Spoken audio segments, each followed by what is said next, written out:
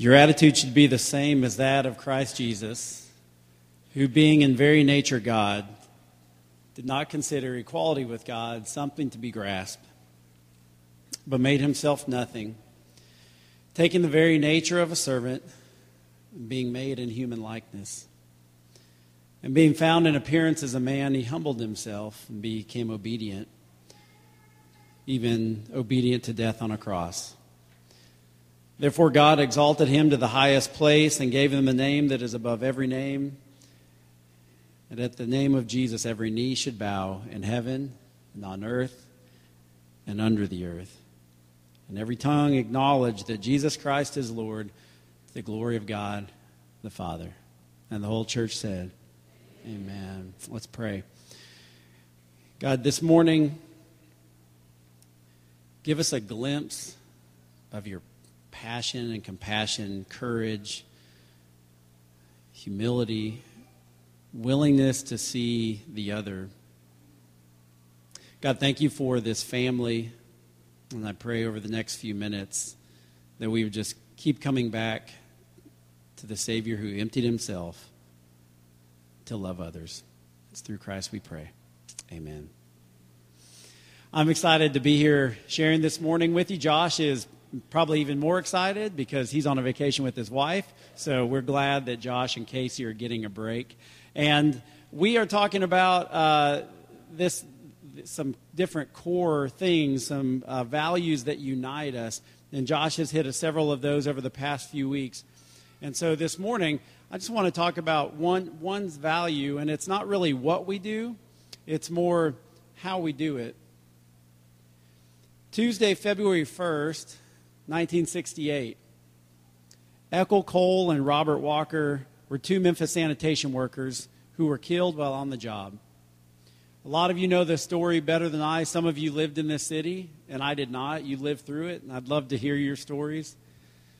But evidently that was the climax of a pretty bitter battle where sanitation workers were saying they needed more sanitary conditions or pay for overtime.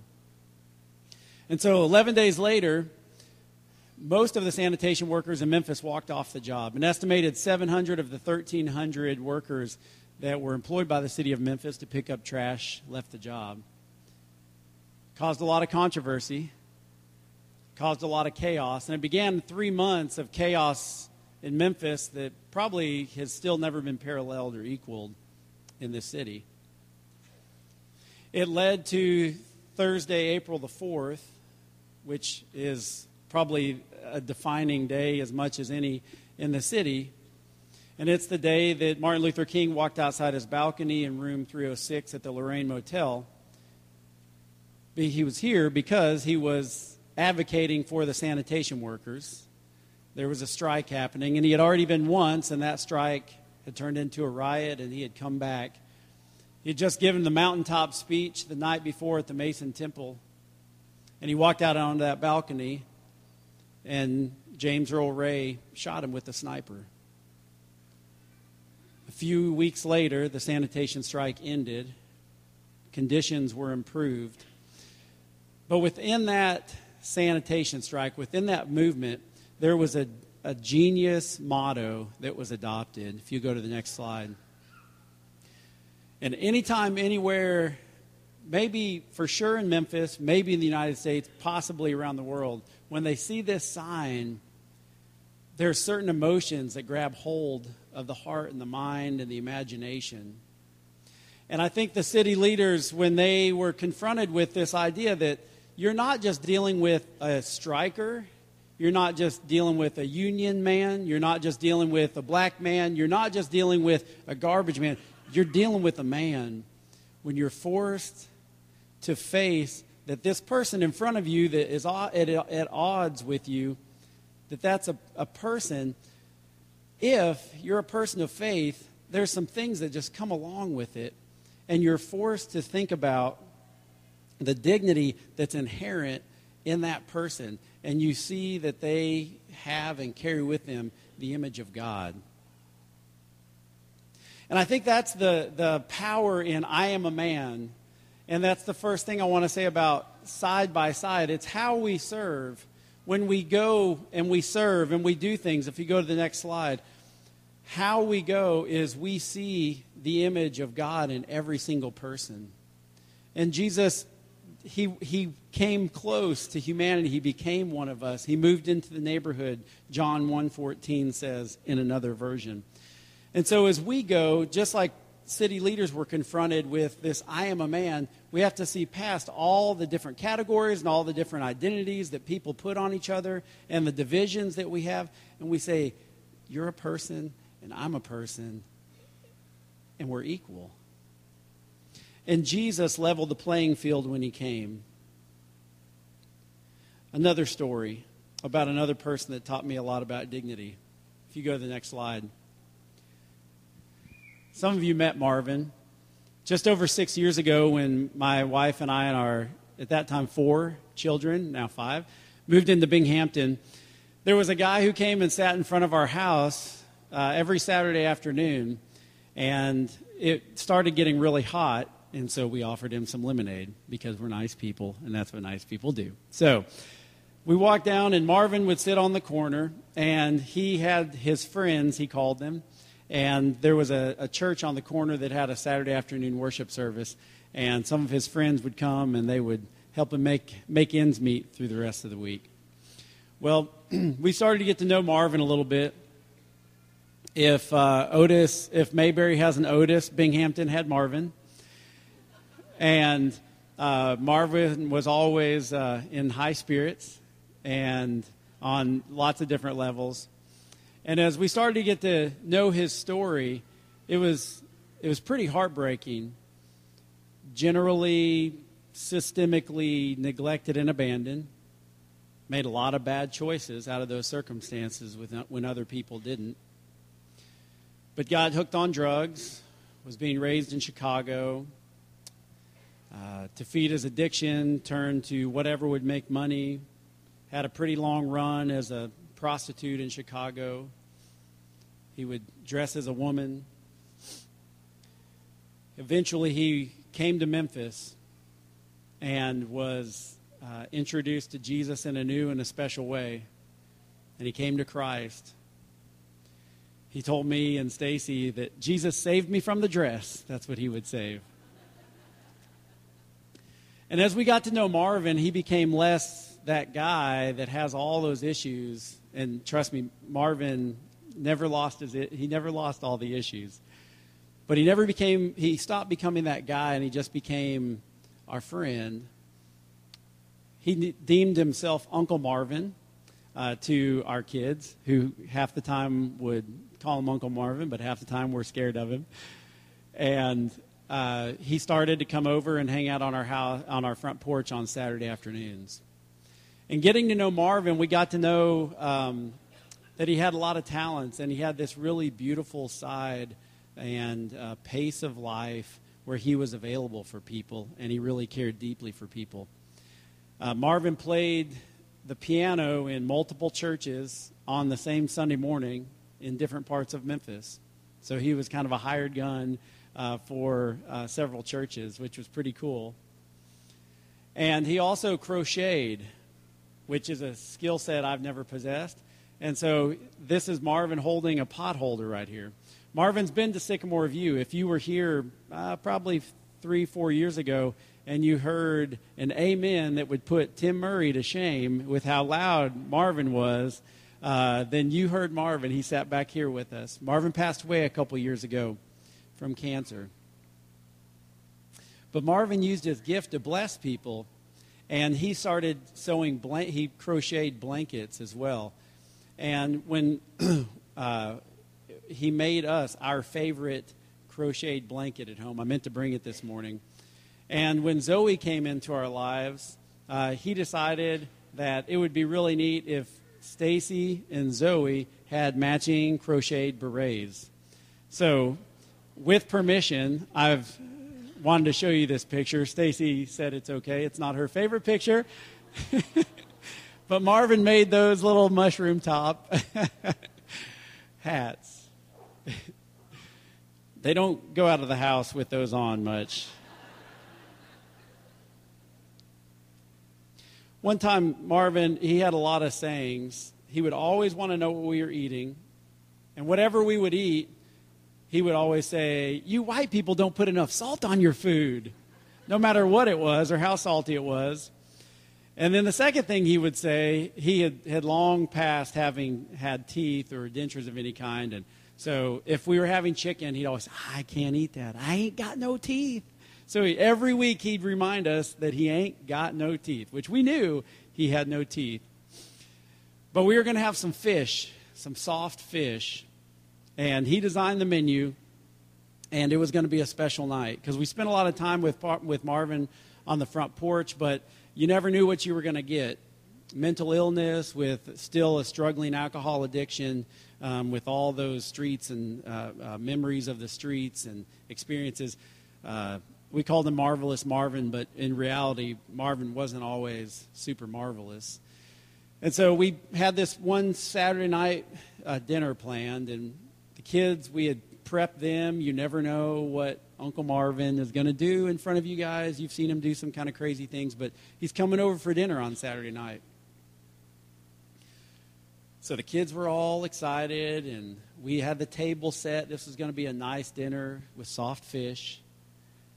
And we were supposed to eat about 6 or 7, and we waited. Marvin didn't show up. We waited a few more minutes. The kids were waiting around. They were hungry. After about 15 minutes, Marvin did show up. But Marvin wasn't marvelous on that day. Marvin was what we call sloppy drunk. He was angry. And he came and he stood on the front porch and he said lots of words that I can't repeat here. And I don't know what he was upset about. I just knew his spirit was really troubled. We went ahead and let the kids eat. We brought some food out later to Marvin after like an hour. He had finally kind of calmed down, but not really become his true self. And he ate. He said there's not enough salt on it. And then he walked away, and God just spoke to me in that moment because there's so much of this us and them and we and they in this world. And I felt like the Holy Spirit just had this moment with me on my front porch when he said, "Jim, this thing with you and Marvin right now, this is me and you can figure out which one God is and which one is Marvin in the story, or which one is Jim." And I think there's something about how Jesus coming down and becoming one of us and loving us, dying for us, it levels this playing field in such an incredible way. And when we choose to serve others and we choose to serve them side by side, like I said, in it's no longer us, them, it's just us and him. Really, there's 2 categories. There's you're either Jesus or you're not. And everybody who's not, everybody that's in that second category, we're all kind of the sloppy drunk showing up, throwing F-bombs at the front porch for dinner. Disappointing each other, disappointing God time and time again. And yet at the cross, we are given this incredible dignity to rise above that and as a community become more than we are without each other. And so we don't have to insist that other people have to become just like us, because guess what? We're all on the same playing field. And I'm not talking about beliefs necessarily. This is not an argument against or for absolute truth or an absence thereof. I believe there are some very concrete things that have to be a part of what you believe to be able to fall in line with God. That's not what I'm talking about. What I'm talking about and really talking to is this group of people, my brothers and sisters in Christ, who a lot of times we have the answers right, and we may feel like we have our lives together, but in reality, the gap between the most jacked up person, as I like to say in the youth group, in this room, and the most together person in this room is that big compared to the difference between the righteousness of Jesus Christ and the righteousness that the most righteous of us brings into this room. Amen? So we don't have to insist that everybody has to be just like us or just like me, because We are already just like each other in so many ways. We're broken and we're battered and we're redeemed and we're restored because Jesus made that trip. And he left the comfort of heaven and he came to earth and he became one of us. Third story. When I was 14 years old, this little Nebraska boy went to Dallas. It was a big city. And I went for a week. I'd met some friends at a church camp that was on the campus of York College where I grew up. And they said, why don't you come down in a few weeks? We're going to do this thing we call Dallas Work Camp. And I have a picture, not of Dallas Work Camp, because photos didn't exist in the 1980s, evidently. But I do have a picture of a Memphis Work Camp crew from a couple years ago. Very similar program. And we start tomorrow. And so I remember going down. I grew up in a very homogeneous small town in Nebraska. 7,000 people, 6,999, 93 of them were white. We had 5 who were Chinese. They ran the Chinese restaurant, and every 3 years a different Chinese family would come in and take over the restaurant. And then we had my friend Ricky, who was biracial, and his dad. And that was it. That was the ethnic diversity, at least among the Anglo-Saxon Europeans in the group.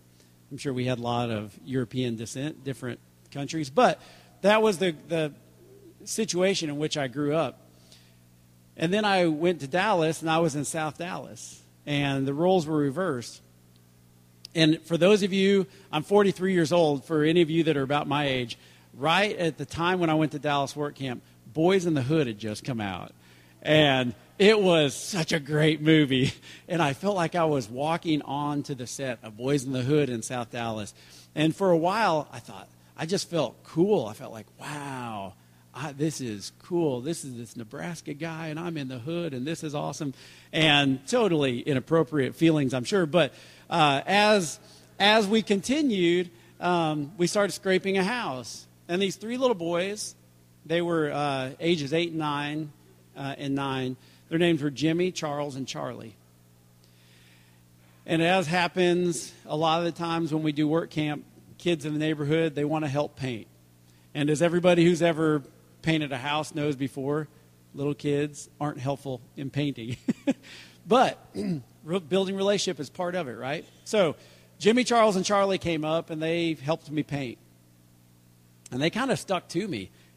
And I thought it was really neat because I had never had a friend that wasn't a white friend because there were only white people around me. I had met some in travels, but as far as just somebody sitting there talking to, and there was, we would paint scrape and paint in the mornings, and then in the afternoon for about an hour, the world's worst vacation Bible school ever in the history of vacation Bible school would occur.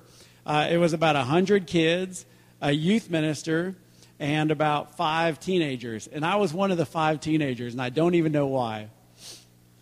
But we would jump on this school bus, and we'd pick kids up, and then we did something. And honestly, I can't even remember anything we did, but I know we had to have sung Booster, Booster, Be a Booster, right? So we did that because it was the 80s, and we were from a Church of Christ. And so we sang that, and after a couple days, Jimmy, Charles, and Charlie, they'd hop on their bikes, they'd ride up, and we'd work together all day, and they never left my side, even at VBS. And after a couple days, I stopped feeling like I was on a movie set, and the sensationalism of the difference kind of fell away. And it was just me and these 3 little guys. I kind of felt like a big brother or a cousin. And it was a magical relationship in my life. And I remember being on the bus the last day on Friday afternoon, and it was just Steve, the bus driver, the youth minister, who ran the world's worst VBS, and myself. And I would pass things. It was Friday, so I was giving away a little Oriental trading treasure as people got off. And I remember Jimmy, Charles, and Charlie, this was going to be our last moment together. And I don't know if they knew it, but I knew it. And it was big to me. And so they came up, and I said, okay, what do you guys want? And most kids, whatever was the biggest. It was like rulers and erasers and pencils and that kind of stuff. And I said, what do you guys want? And they said, just give us something that says Jesus on it. And even in my little 14-year-old mind, I was like, I know that VBS was terrible. But something took. Something happened. And part of that whole story to me, part of the power of that story is that I had to go there to experience that. And I firmly believe Jesus beat me to South Dallas.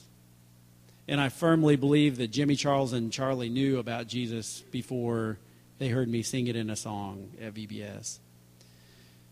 But there's something special about leaving where you're at and where you're comfortable and going on to someone else's turf. And that's the third thing about side by side. We go. We don't stay. We don't collect moss. We don't stay inside the church building. We live beyond lives of isolation because we're on this mission, as the Bowers read, as Becky read, we're on this mission to say, hey, world, God is bringing all of us and all of creation and all of our beauty and all our brokenness, He's bringing it under His rule right now. And even though it doesn't feel like it, and even though it doesn't look like it, that is what happened. That's what He's doing, and that's what He's up to. And so I'm here as an ambassador of the brokenness, saying, God is putting me back together. I'm part of the restoration. You are too. Let's figure out how we can do this together. There's so much in mission work and social work, if you want to call it that, just do good type stuff. There's so much us, them. We're going to go help those people. And we've got the answers and we've got the stuff. And we are not the Messiahs, amen? There was one and we're not him. And so serving side by side, it might take you across the world or it might take you across the street, but the Christ presence inside you is going to be on the move. He will not sit idle. He will not be confined to the walls of this church building. In just a minute, we're going to have a season of prayer. So if my prayer warriors want to come take their spots, you can start moving toward that. There's a African-American Church of Christ preacher that really well known named Marshall Keeble. And I don't know if this is actually his quote or not. I heard it attributed to him. But he preached for 50 years in Nashville, Middle Tennessee, and really all over the country and probably the world. And once upon a time, he was talking to some other people who were not of his tradition, his historical religious background. And he was at a time and a stage in history when it was pretty, you stay in your lane, you don't blur the lines. But he was calling these people brothers. And somebody said, Brother Keeble, why are you calling them brothers? They are not part of the true church.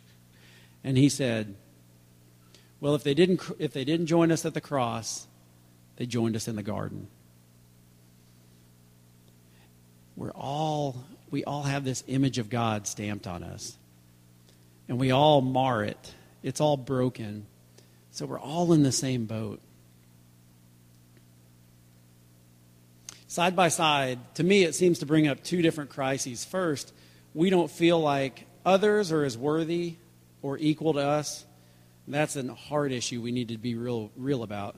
Second, we don't believe we are worthy of love or equal to others, and that's also a hard issue. So I don't know what God's speaking to you. I don't know where God may be sending you or calling you back to. But we have some really wonderful people in this room. We're going to sing a couple songs and pray. We have some ladies over here and in the back. If you have a prayer concern that you want to be public with, that you want to announce to the whole church, Doyle Bradshaw, one of our shepherds, is here. So would you please stand with me and let's sing.